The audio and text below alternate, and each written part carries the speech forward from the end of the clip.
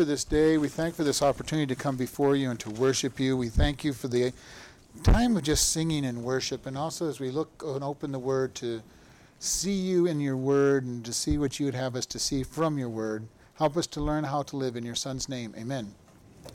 All right, Colossians chapter 2, starting at verse 1.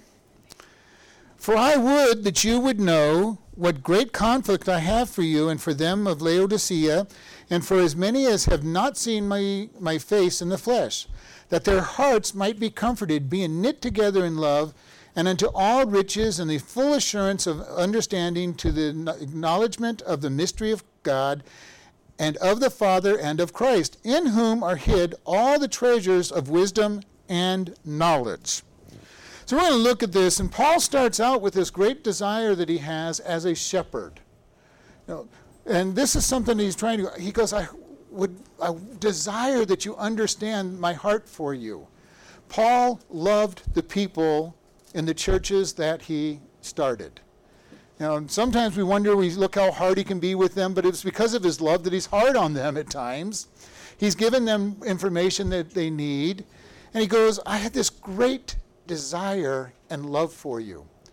And this is something that we look at, if we truly love our children, the world wants to tell us that love says you can do whatever you want, there's no rules, there's no bounds. They don't live that way in their own personal lives, they don't live that way in their own families, but they expect the church to say, well, you can do whatever you want, God's okay with it. But if we all know that if you really love your children, you're not going to go let them play on Route 93 out here during Friday night traffic going to Vegas. Yeah, kid, you can just do whatever you want. Go play on the highway for a while. Yeah. Don't let them throw rocks. Yeah, well, but love does not let people get away with whatever they want to do. Love cares enough for people that says, no, this is going to hurt you. And Paul is going here, he goes, I love you so much. I have a conflict, a great struggle, he says. I want you to understand my struggle. In another place, he told him just before he's dying, he goes, I'm torn between the two, to stay here and minister to you, which is better for you, or to go home, which is better for me. And all of us should have that desire. All of us should have this great desire to go to heaven. Now, that doesn't mean we go out and go kill ourselves so we go to heaven, but we should have this desire to be in heaven. But while God has a plan for us on this world, we should be here to complete that plan. And that's to minister to people, to build people up, to witness, to teach if you're a teacher. And it says, and we kind of look at this, he's talking to you though in Colossae, in Laodicea, which is if you know anything about Revelation, you know that that's one of the churches that are written to. And he goes, and everybody else who hasn't seen me. He had a desire to minister to people. Now, he was thinking more of the immediate area of Laodicea and Colossae. He wasn't thinking so much about us, but we still have his letter. So in one sense, he was thinking about us without knowing that he was thinking about us. He goes, I'm going to also talk to all those who haven't seen me in body. And of course, he was thinking of all the suburbs around these towns that hadn't seen him. And he goes, that their hearts might be comforted. Are you comforted by knowing God? To me, knowing God is the greatest comfort in my life. Why? Well, number one, I know that he's in charge. Knowing God is in charge is a pretty comforting opinion. Even when we go through life and we wonder, is God in charge? Have you ever had those times when everything seems to be going wrong in your life and you're kind of thinking, God, do you really know what's going on? Have you lost control? Be comforted, God has not lost control. How do we know this? Well, if we look at Job 1 and 2, we see that Satan had to ask permission to touch Job. Now, God gave him quite a latitude to touch Job. Most of us have not gone through what Job went through. Job in one day lost every one of his possessions. He went from the richest man in the area to having nothing. He went from having a large family to having no family other than his wife. And then all of a sudden he had these wonderful friends come up to comfort him. And if you have comforters like Job have, you've got trouble because they told him how bad he must be and how much he deserved all the trouble he was going through. They were wonderful comforters. But we have an advantage that Job did not have because we read chapter 1 and chapter 2 and know that Satan asked for permission to do what he did. When you're going through hard times, understand, before all these hard times happened, Satan had to go to the Father and ask him for permission to put you through the ringer. Now, that probably doesn't make it a whole lot easier in one sense, but by the same token, God has not lost control. And then we go to one of my favorite verses, which I've told you, I've got two really favorite verses, and this one is Romans 8:28. For all things work together for good for those who are called according to the purpose of God. Whenever you go through hard times, God says good will come from it. Now that does not mean that what you're going through is good. All right, if you're going through a really hard time, it is not a good thing that you're going through. The result, though, will produce good fruit. And this is where we look at it. When something's going wrong, you go, my favorite statement is, God, I don't have a clue what you're doing, but I know that you promised it's for good. Help me to see what is going to come. And even if I don't, he's going to reward me in heaven for it. So we look at this and he says, be comforted. Be exhorted. When we find people that are going through a hard time, we do not want to be Job's friends. All right? We want to encourage people. We're going to let them know God is still out there. God is on your side. God is still cares for you. He still loves you. We want to exhort people, build them up. Help them get through what they're going through. Will they feel good about it? Well, I'm going to tell you right now, I learned the very hard way when I was young. When somebody's going through a hard time, that is not the time to tell them that Romans 8:28 is a verse of truth. If they do not believe that all things work together for good before they're in the middle of the trial, they are not going to believe it when they're in the middle of the trial. For me, if you remind me Romans 8:28 when I'm in the middle of the trial, I'm going to say, yes, you're right. I don't usually let myself forget about it, but I've forgotten about it a couple of times and needed it to be reminded. But I learned the hard way when somebody really smacked me upside the head, basically, with their words, don't tell me all things are going to work together for good, because I'm miserable. They didn't believe it before, and they weren't going to believe it in the middle. Be very careful when you use these comforting verses with people. Make sure they believe the verse before they go into this trial. To tell somebody that God is blessed by the death of his saints when you've lost a loved one, unless you truly believe it, is not a comfort. Why is God blessed? His child came home. His child came home. Now, we're kind of depressed and lost without that person in our life. But God says, my child's home. He's pretty happy about you coming home. But be very careful. If somebody's hurting, cry with them, comfort them. Because they need to understand God's word is true. Whether you believe it or not, God's word is true. Okay? If you don't believe God's word, it doesn't make it untrue. Just as if you went up to the top of a cliff and stepped off the cliff saying, I don't believe in gravity, your statement of I don't believe in gravity is not going to make gravity not drag you down to the bottom of the cliff and hurt you when you get to the bottom of it. God's word does not matter whether we believe it or don't believe it. It is true. When God says it, it is true. Our job is to align our thinking with God's truth. And that takes time. Sharing earlier, I've only been studying God's word for 46 years, and there's still all kinds of stuff I don't know in the Bible. Kind of an amazing thing. I know more than most people, and I still don't know most of what's in there. We need to spend time getting to know God's word, aligning our thoughts with his thoughts. And when he says something is true, even after 46 years, there's still times when I read it and go, God, how can this be true? And he goes, okay, God, I'm going to have to just believe it. And you know what? Usually it then turns around and shows me how it's true. And we've talked about this. All the tests we go through in our life is to say, do I truly believe what God has taught me? Do I truly believe that all things work together for good? If I do, then God's going to put some hard things in my life to see, do you truly believe? And then there's going to be these times when the trial can be pretty tough. When he says we're to exhort one another, he's going to put people in our path that need exhortation and encouragement. Some of them will be very hard to exhort because of where they're at. But we need to be able to be comforted. He says that their hearts might be comforted, being knit together in love. And this word knit together is quite an interesting word. It means to coalesce. And if you don't know what coalesce means, it means to literally draw together into one place and make something out of it. We do that. They do that now with oil slicks. They put chemicals in it that coalesces the oil in one place, makes it easier to bring, to skim off the surface.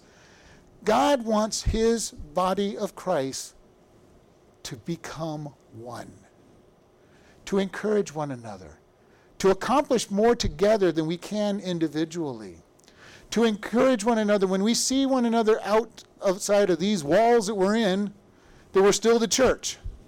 And understand that this building is not the church.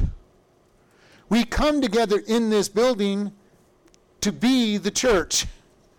When we leave this building, we are still the church.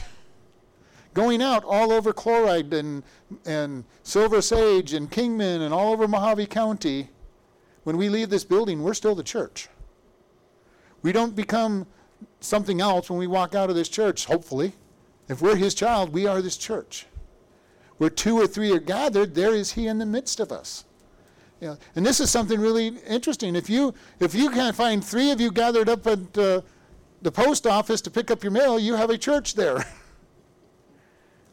Have you ever thought about sharing God with one another when you come in contact with one another? I've shared, back east we went to a church and people got together all the time and they talked about God's word all the time. You'd go down to the grocery store and 3 or 4 people would gather together and a Bible study would break out in the middle of the grocery store. Not a long one. But people would be talking about what God had showed them in the Word of God that morning or the evening before or at the Bible study they had just gotten out of. Is God that important to you that when you are around other Christians, you're ready to share what God has shown you? How real is God to you? Jesus said that out of the abundance of our heart we speak. How long can you go without speaking about God? Now, for some people, probably not long. Some people, they might be able to go weeks without talking about God. Out of the abundance of your heart, you will speak. And don't get too introspective about it, but think about it once in a while. What do you speak about most of the time? Am I speaking about my job, my business, my hobbies, my favorite sport? Or am I talking about God? And I'm not saying you always have to talk about God 24/7. That would make you a very boring person to the world. Other Christians might not think you're so boring, but the world will think you're boring. But does God come up in your conversations frequently? I've shared with you when I was a restaurant manager, everybody in my job, my work, my restaurants knew that I was a Christian. They knew that I went to church because I would do crazy things like I'd come in and go, "You guys know what God did for me yesterday?" And they'd all look at me like, "Okay, here we go, another thing that he's attributing God to." But you know what? When they needed some help spiritually, they knew where to come. They knew where to come because I brought God into conversations. Sometimes I brought God's word into conversations and counseling without them knowing it was God's word because I didn't quote verses when I was giving them God's word. But God's word was brought up. How much is he part of who you are? How much is it when you gather together, are you sharing God with one another? The greatest thing I like is when people go, "You know what God did for me yesterday? I had this accident I just missed, or this happened, or God did this, or God blessed in this way. You know what I read in the Bible yesterday?" I have fun. I'm the pastor. I get to teach. I get to tell you what God tells me in the Bible all the time. But this is not new for me. Even before I was a pastor, I told everybody what I was learning from God's word all the time anyway. But he wants us to be united in love. In love. To be able to love one another. Do you realize how hard it is to love people? I hope you do. It's really easy to love the nice people, the people that are kind to you. They're really easy to love. How about the black sheep in the family that is hard to love? The one that always wants to stick their foot into the problems and make life difficult for you. And God says, we're supposed to love them too. Because you know what? As far as God's concerned, we were the black sheep before we became his children. Every one of us was a black sheep in God's family. We were sinners that hated God. And we're in enmity with God. He hated us because of our sin. And yet he loved us because he created us and sent Jesus Christ to die for us so that we could become his children. And once we became his children, it was easier to love us because we're his. But that does not mean he didn't love the rest of the world. Now, I'm not having anybody raise their hand, but how many of you know somebody that's hard to love? Probably everybody in this room has somebody in their life that's hard to love. God's put them in your life so that you can learn to love. Some are very hard to love. Some can bring out the worst in you, especially if they're family. They know just the right buttons to push to get you irritated. But you know what? God says love them anyway.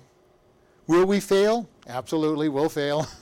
And we'll have to go to God. God, I'm so sorry. I repent. Help me to love this person. And you know what? When you finally get to love the person that you're thinking about that's hard to love, God will give you another harder person to love. He wants us to keep growing. He doesn't want us to stop. And I've said this a few times. It's pretty difficult. Every time we pass a test, God gives us another test in that area that's harder. Why? Because he wants us to keep growing. We are never going to be to the place where we love everybody the way God loves in this lifetime. We are never going to forgive people the way God forgives for everybody. Because every time you forgive somebody, God's going to give you somebody harder to forgive. He's going to give you somebody harder to love. He's going to keep growing you in these areas. And the true mark of the Christian is that we keep making progress. Now, be happy that God doesn't give you a university-level doctorate test when you're still a kindergartner. When you're in kindergarten, he gives you a kindergarten test, and when you get higher up, he'll give you the harder test. But we are going to spend our life going through these tests, being drawn into unity, being more like him. And then he goes on to tell us, unto all riches of the full assurance and understanding and the acknowledgement of the mystery of God and of the Father and of Christ. This is kind of an interesting thing. Full assurance, complete, understanding, knowledge that exhibits by action. How many of you have met people that they seem to be really smart people, but they can't apply any of the stuff they know? They know how to do everything, but they can't actually do it. I've met people like that in my lifetime. They know everything about the topic that you're trying to teach them, and then they can't do a thing with it. I had a cook one time. He understood everything there was to know about cooking, but couldn't cook. Could tell me everything I wanted. He told me everything I needed to know, but could not do what needed to be done. We need to be careful that we're not one of those people. But God is saying he wants us to understand with perfect working out knowledge the mystery of God and the Father and what is the mystery of God? This is kind of an interesting topic, the mystery of God. It's talked about a lot in the Bible, and it doesn't mean mystery like the detective trying to solve the whodunit. Okay? Mystery in this case means something hidden from people before. And we think about this. The way the Jews looked at the world, there were two groups of people. There were Jews and everybody else. And everybody else were Gentiles. They did not know God, or at least not the God they knew. And they never could. All right? They did not really try to get people to become Jews because they didn't want people to become Jews, because they didn't believe that people wanted to become Jews. So there was God, the Jews, and the rest of the world. And the rest of the world was created to go to hell as far as they were concerned. That was their thought process. Paul is coming along and saying the mystery of God is a couple of different things. We're gonna go through the Bible a little bit on this. In 1 John 5, verse 6 and 7, it tells us, "This is he that came by water and blood, even Jesus Christ, not by water only, but by water and blood. And it is the Spirit that bears witness, because the Spirit is truth." Now there are three that bear record in heaven: the Father, the Word, and the Holy Spirit. And these three are one. What is he telling us? One of the mysteries of God? The Trinity. Do we understand the Trinity? No. And when I've taught about the Trinity, and we're not teaching a long time about the Trinity today, I've started my phrase with one thing. We're going to go through all the verses that tell you about the Trinity, and you're not going to understand the Trinity any better if we get done than you did before we started. And you know what? We look at that and go, well, why then believe it? To me, it is the great comfort that there are things in the Bible that we cannot understand. Why? Because that means my God is greater than human thinking. Humans could not come up with a concept of three gods that are one. It makes no sense. And yet the Bible is very clear about it. We see Jesus being baptized, and we see Jesus coming out of the water, the Holy Spirit descending upon him, and God the Father speaking from heaven saying, "This is my beloved Son in whom I am well pleased." We see the Trinity in action. We see the very beginning where it says, "And God created the heavens and the earth." Now that may not mean much to you in English, but in Greek it says God's plural, and the God's plural is one God in the Hebrew language. The Hebrews have this concept of more than one God who's one God, and they don't understand it. We have this mystery that's out there. Why did God create man in the first place? What a great mystery that is. Because, Adam and Eve's sin did not surprise God. When Adam and Eve sinned, God already knew that they were going to sin. He already had in place the lamb slain before the foundation of the world. Before God created man, before he created the world, the Holy Spirit, the Father, and the Son got together and said, "We're going to create man, they're going to sin, and Jesus, would you die too so that we can redeem them?" And the moment Jesus said yes, he was the lamb slain for the sin. Man's not even created yet.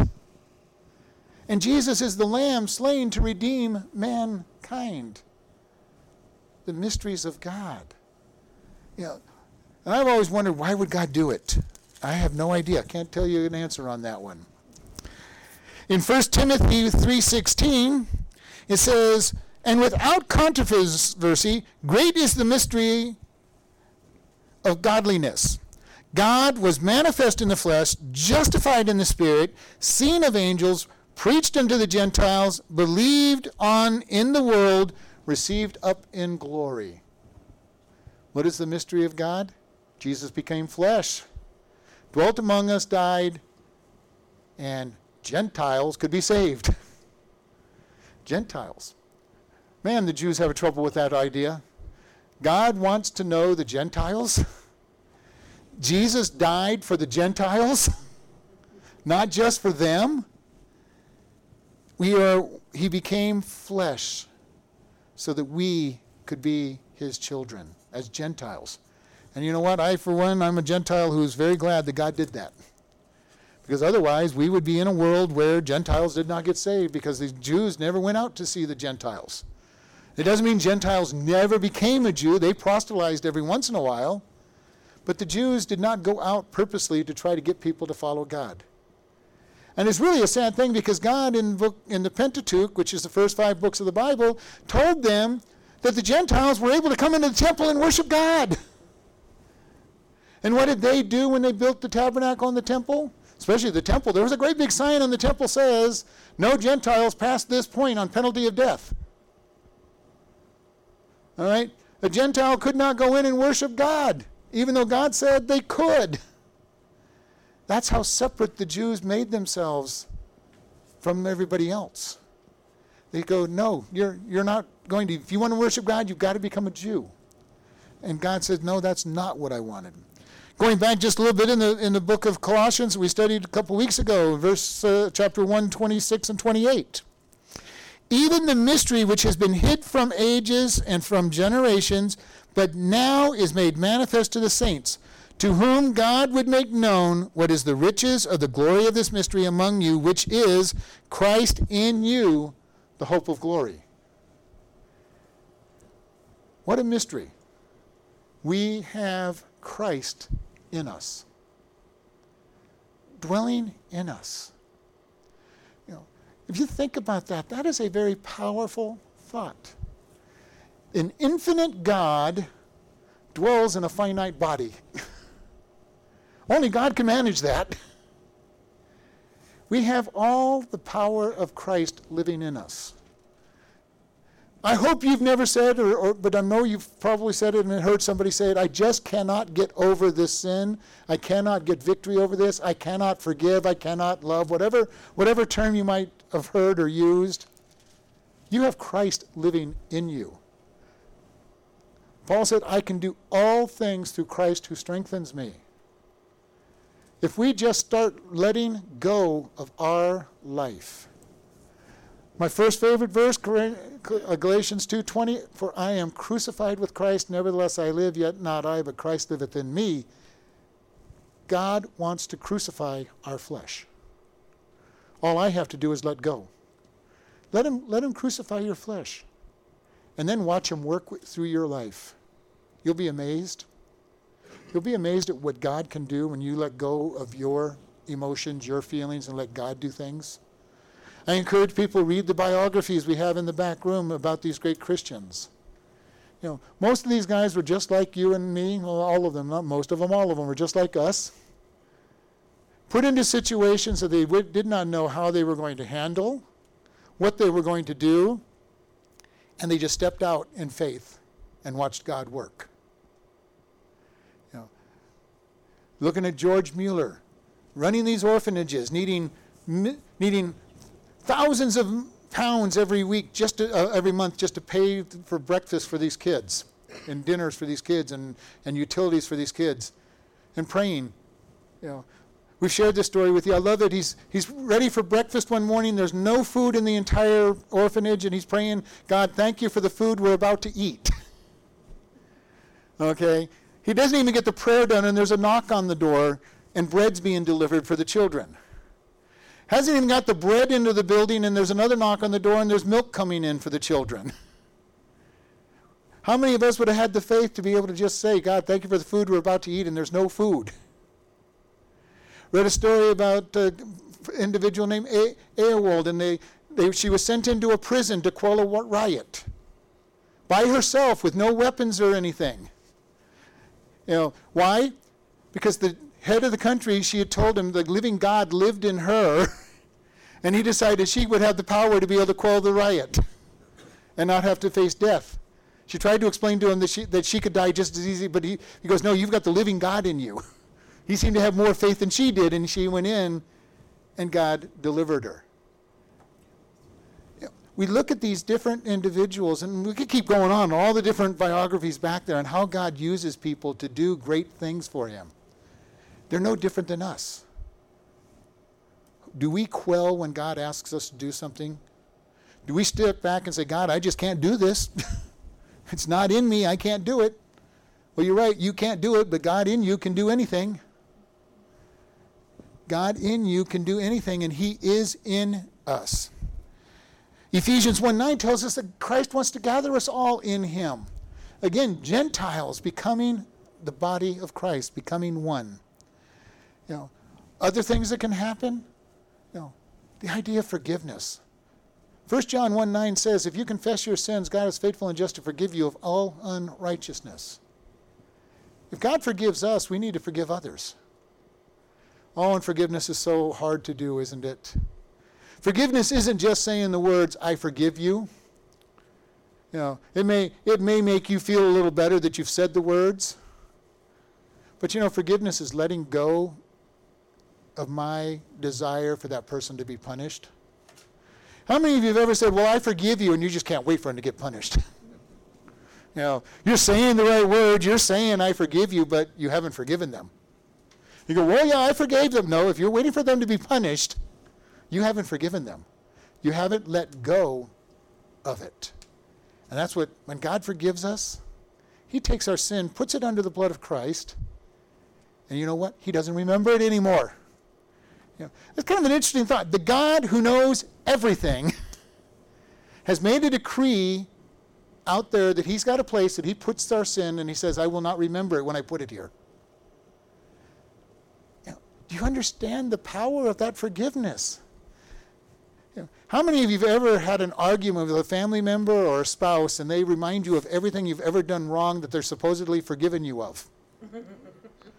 Well, I have forgiven you, but 5 years ago you did this, and 10 years ago you did this, and 30 years ago you did this. That's not forgiveness. That person is not forgiven. We need to let go of our desire for punishment.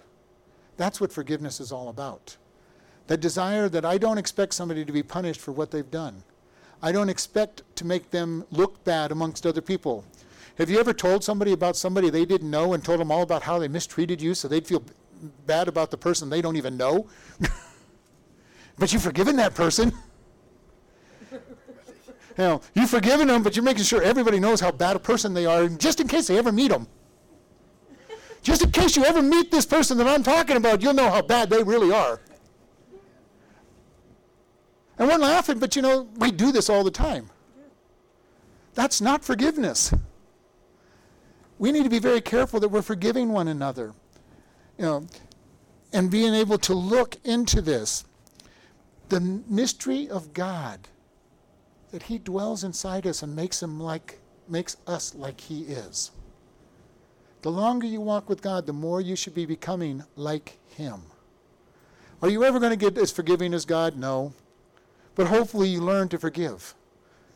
Minor offenses are a little easier to forgive, and many of us have had success forgiving minor offenses. But our goal should be to be able to forgive all offenses. Because I'm going to tell you, it's a lot easier to live with that forgiveness. How many of you know or have been bitter at somebody for decades because they did something to you a long time ago?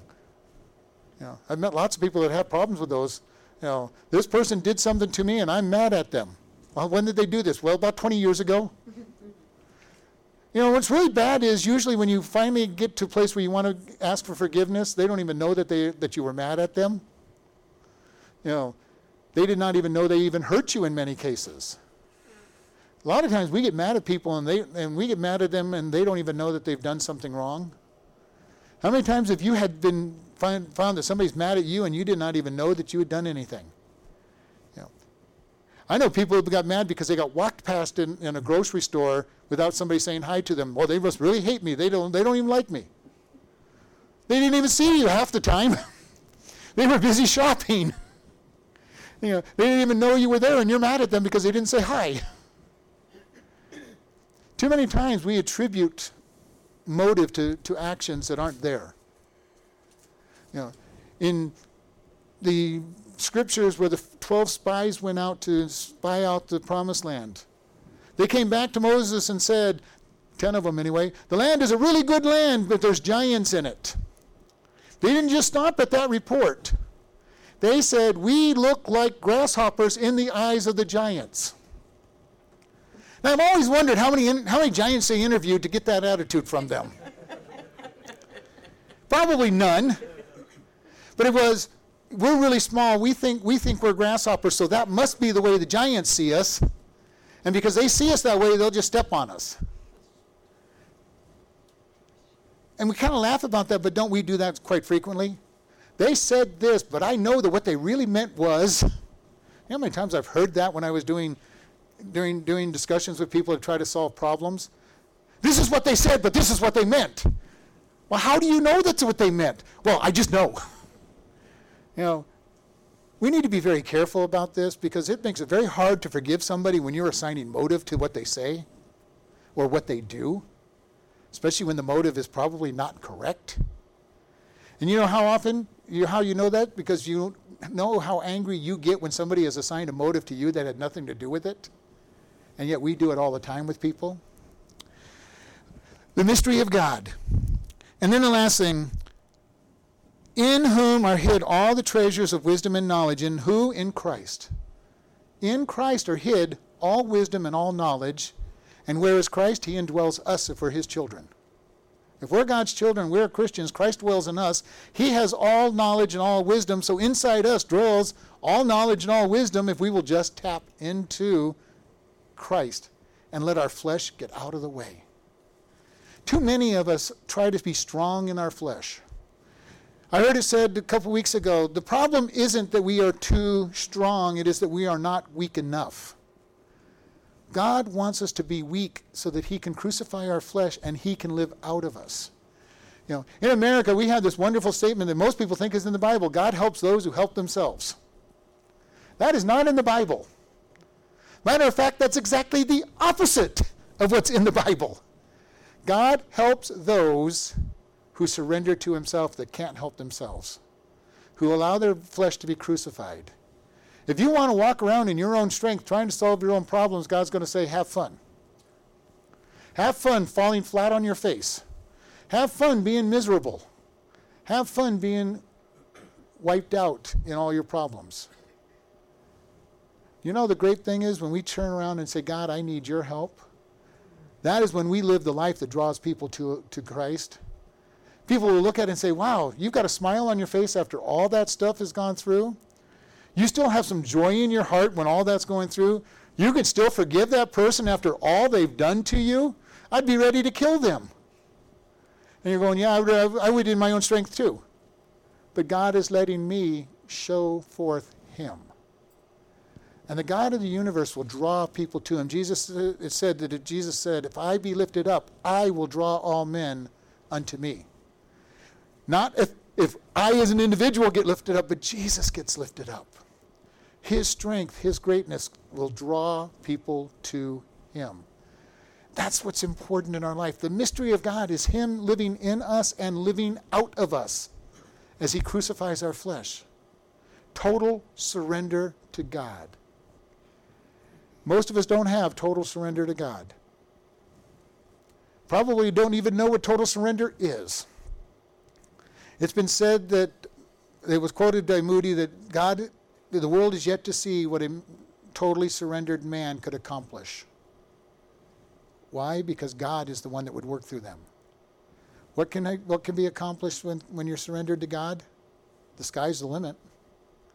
You know, we read these different stories about these guys that have done great things for God.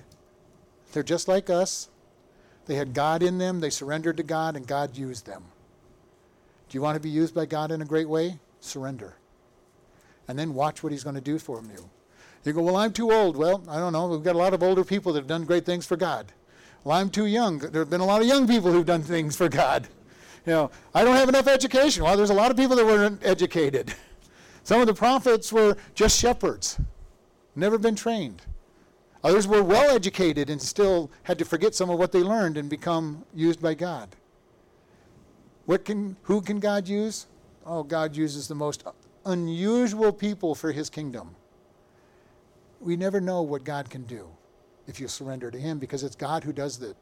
The creator of the universe wants to use us. What a mystery that is. God, why would you want to use us? Frail human beings. You know, the angels probably look at God and say, God, why are you using those crazy clay things down there? You know, those clay pots filled with water, and you're using them. And they keep making mistakes all the time. And you're still using them. God's mercy uses us as frail individuals that make mistakes so that he can be exalted and draw the world to him. My question for us is, first, do you know Jesus Christ? Especially for those listening on the internet, do you know Jesus Christ? Is he truly living in you? Have you admitted that you're a sinner? God, I am a sinner. I've committed sins. All of us have sinned. We've come short of the glory of God. The wages of that sin is death. Jesus came to die for us. And if we confess with our mouth that he is Lord and ask him to forgive us, he will. And then we repent, we turn away from our sin. That's the first step. For most of the people in this room, we need to look at the second step. Am I totally surrendered to God? Am I surrendered to God doing what He wants me to do? Too many times we get our own agendas. God, this is what I'm going to do today. One of my favorite stories in the Bible is when Jairus comes to Jesus and he says, I want you to come and heal my daughter. She's dying. And on the way to Jairus' house, Jesus stops to heal a woman who's been sick for 13 years. I can just picture Jairus, as the father. Jesus, what are you doing? My daughter's dying. Let's get this show on the road. You're supposed to be with me. And Jesus is ministering to somebody who is sick. Gets to Jairus' house and the girl is dead. And Jesus resurrects her. Nothing was too hard for him. Do you realize that God still wants to work and do great things through us? If we will just let Him do the work. God will heal people. God still does resurrections every once in a while. I've not had that opportunity to resurrect somebody. I've had opportunities to pray for people and they gotten healed. But God wants to do great things. God wants to meet your needs. Just make sure they're needs. He wants to reach out. And my challenge for everybody in this room is, are you ready to surrender to God to be used the way He wants you to be used?